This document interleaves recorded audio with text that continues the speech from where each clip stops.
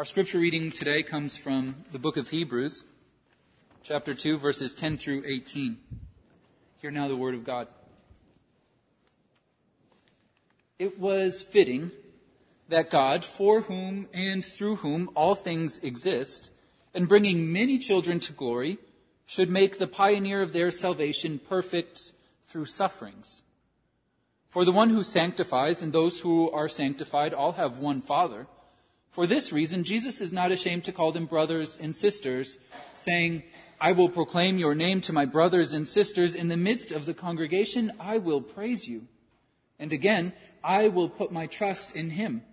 And again, here am I and the children whom God has given me.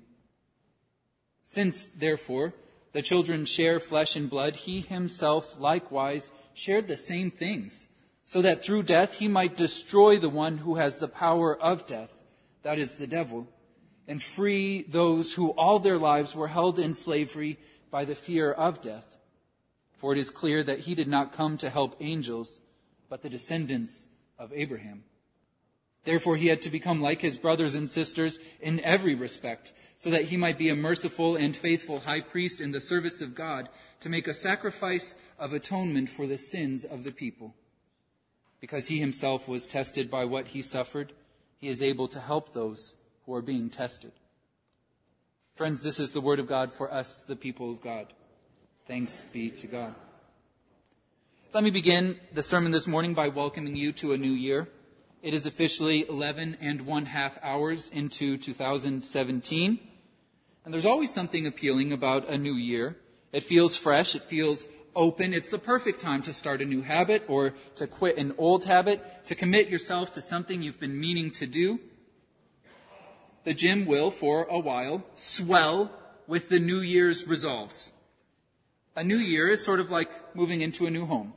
You've got a brief window where you can rearrange things.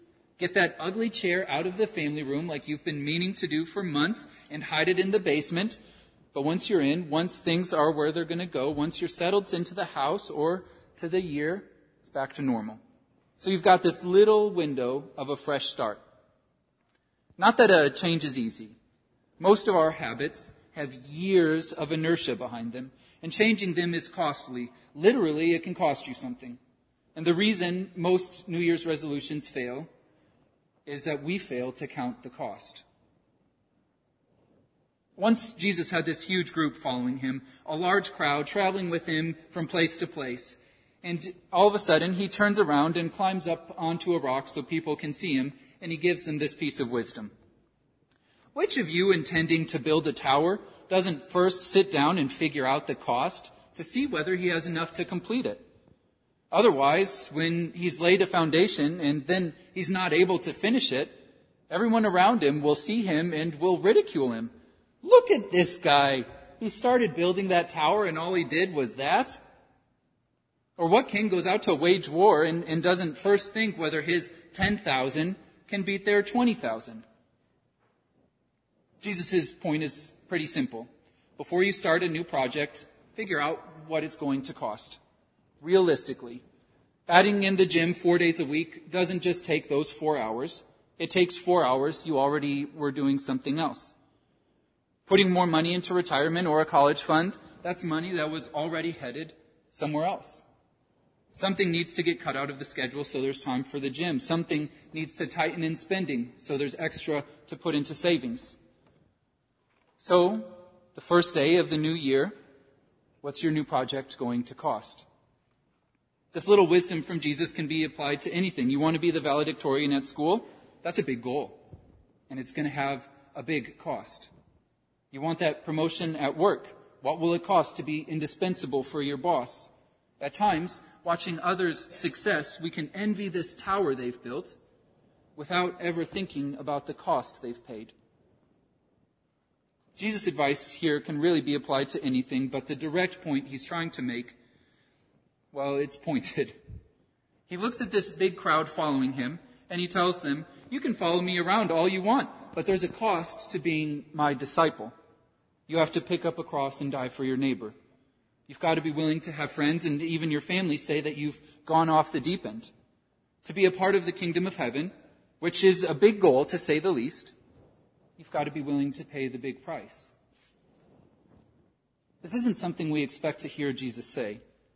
We often hear about how Christ has paid the price of our salvation. He paid the price that we couldn't pay to forgive our sins. He paid it with his blood, so our salvation is, for us, it's free. And this letter, Hebrews, uses the image of a sacrifice paid once and for all. But here, Jesus is also the pioneer of our salvation. A pioneer is the first one through. They blaze the trail, they lead the way, but to get where a pioneer is going, you have to follow them. Which means we need to follow Jesus. And the following has a cost. Have you ever heard of a whipping boy? Am I just incredibly arcane? Has anyone heard this term, whipping boy? Okay, thank you. Maybe you've heard the phrase, "Stop treating me like that. I'm not your whipping boy." This phrase, it's from a brutal era of human history. It's from the Middle Ages, where royal children would misbehave, as children do. They would break the rules. Sometimes they'd break the law. And both rules and laws have consequences, which led to a dilemma. These children had broken the rules, so they needed to be punished. But they are royalty, and simply too wonderful and precious to be forced to endure something as uncomfortable as punishment. So their parents hired a whipping boy or a whipping girl, and this other child would receive the punishment instead. The royal child steals the bread. Shameful, shameful. They call over the whipping boy and spank them until they can't see straight. The whipping boy is punished, so the royal child doesn't have to suffer. Sometimes Christianity sounds this way. Jesus did all the suffering, so we don't have to. He was ridiculed and rejected and had all these temptations so that we don't have to. Jesus was our whipping boy. But this isn't quite right. It's dangerous because it sounds so close to the truth. Jesus did take the punishment for our sins upon himself, and he endured God's wrath for the sins of the world. He paid the price of our salvation with his life. But Jesus can't pay the price of us following him. He didn't come to earth so we wouldn't have to suffer or endure temptations or make sacrifices for the suffering, the temptations, and the sacrifices. He came to earth so we wouldn't have to do them alone. Do you see why that's such an important difference? Christianity can be presented as this costless religion. You say a prayer, you get baptized, you commit in your heart, and that's it. The rest of your trip is covered. But this isn't the picture in Hebrews, or a fair picture of Christianity in general. Jesus isn't the world's whipping boy. He's the sacrifice once and for all for the sins of the world. But to think of him as a whipping boy ignores the first line of our text this morning. If you still have it open, look at verse 10. It says, "It was fitting that God, for whom and through whom all things exist." That part. For whom and through whom all things exist. God is the reason things exist. God is the reason we exist. Because God loves us and delights in us. If that ever ceased being true, that would be the end. If God didn't love us, there would be no Jesus sent to save us. If God didn't desire us to return to him, he wouldn't have sent a pioneer for our salvation. God is the whole reason.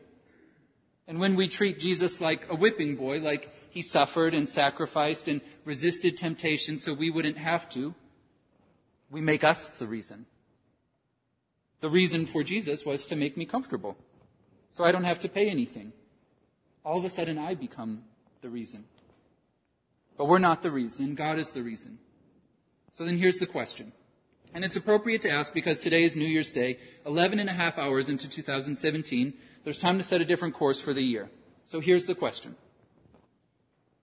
Are you willing to pay the cost of building God's kingdom? It's a serious question. God's kingdom isn't cheap. The price has been paid that will let us enter, but living in the kingdom, it's expensive. It costs everything. And the image that Hebrews uses is that thanks to Jesus, we all have one Father. We've been adopted, which is a great image. As a child, you can't sign the papers to have yourself adopted. The parents sign the papers. For the parents, there's a cost to that. Sometimes it's a serious cost. The child cannot pay that cost. They couldn't pay it if they wanted to. But once they've joined this new family, even though there was no cost coming in, they have to follow that family's rules. There's a cost to staying. I actually love the adoption image, so it's okay that you had a second to think about it. There's no cost coming in, but there is a cost to staying. I'm not trying to talk you out of following God. It's honestly the last thing I want to do. We believe with every fiber of our being that the cost is everything. And the cost is worth it. Beyond worth it. I believe that. But there is a cost to following the pioneer of our salvation, and there's a danger to downplaying the cost. Too many books, and you know them, you've seen them, they offer a way to be wealthy without cost. Just make this investment, do this little trick, and you'll be rich. The book is a lie. You have to pay the cost. There are diets that offer weight loss without cost. Just take this pill, but it won't work. And it certainly won't last without paying a cost.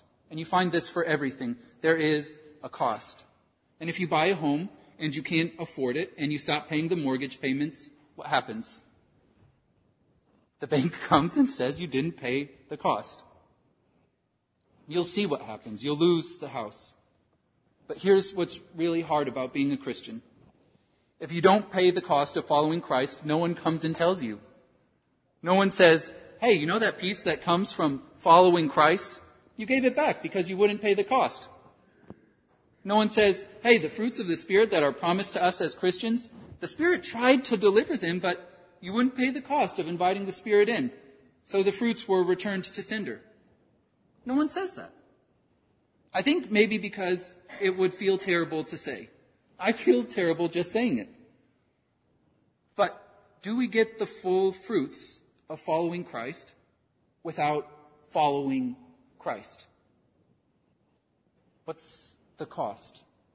It's a scary question. The bigness of God, the incredible nature of the promise, the majesty of his kingdom, if the cost somehow relates to the size of the prize, we can expect the cost of following Christ to be huge. But I don't say this to discourage you. I say it to remind you that following God won't always be easy, which is a major point of our text this morning. The Christians that this was written for, they were experiencing difficulty following Christ. So the pastor who wrote this, he wanted to encourage them. So he reminded them of something. He reminded them that there was this time God had no body.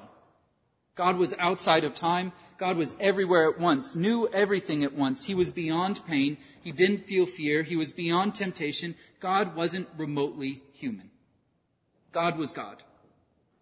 But God didn't like feeling so far from us, his children. So he hatched a plan. He decided that he would become like us. God decided that he would be born as a human, not just looking like a human, actually human. God set aside his divine power. He set aside his perfect knowledge, and he was born as a baby. Grew up just like we grow up. Got teased like you might have been teased. Wondered what he would do when he was older, like some of us are wondering now. And when God entered into flesh, he entered into every part of being human. Like us, Jesus experienced temptation. He experienced frustration. He experienced disappointment and grief. He experienced pain. He experienced way too much pain. God came to earth in flesh as Jesus because he didn't just want to pay the price for our salvation. He wanted to walk with us while we pay the price of following. God wanted to make sure we aren't alone in our temptation, aren't alone in our fear or our grief, our pride or our despair. There was a father whose infant son wouldn't stop crying. Maybe some of you have been here. His wife had passed away and the dad felt out of his depth. He just couldn't calm the kid down. The kid cried all the time. Nothing worked. The rattles, the pacifiers, nothing except watching the birds. The kid loved watching the birds, listening to their calls. So the dad spends hours watching the birds with his son, teaching him the name of every bird, little facts about each one. But what the son didn't realize until he was older, when he was born, the father didn't know a thing about birds. Couldn't tell a crow from a cardinal. But he wouldn't let his son walk through life alone, so he learned the birds. All of them. so he could share life with his Son. That's God. His intent has always been to walk along beside us, so he put on flesh to walk through life with you. Make no mistake, the cost of our salvation has been paid once for all time by Christ. But living in God's kingdom is expensive. It costs us everything to follow God. But the cost doesn't feel so heavy when you know that God has paid the same price to walk it with you. So now, almost 12 hours into the year 2017, my prayer is that you might experience God walking with you as you follow his Son deeper into salvation. Let us pray.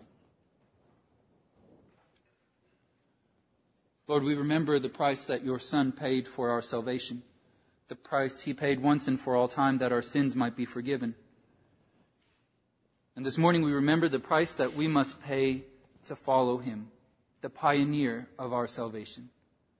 Remind us again that your Spirit walks with us, that we are not alone as we follow you deeper and deeper into your kingdom. We pray this in your Son's precious name. Amen.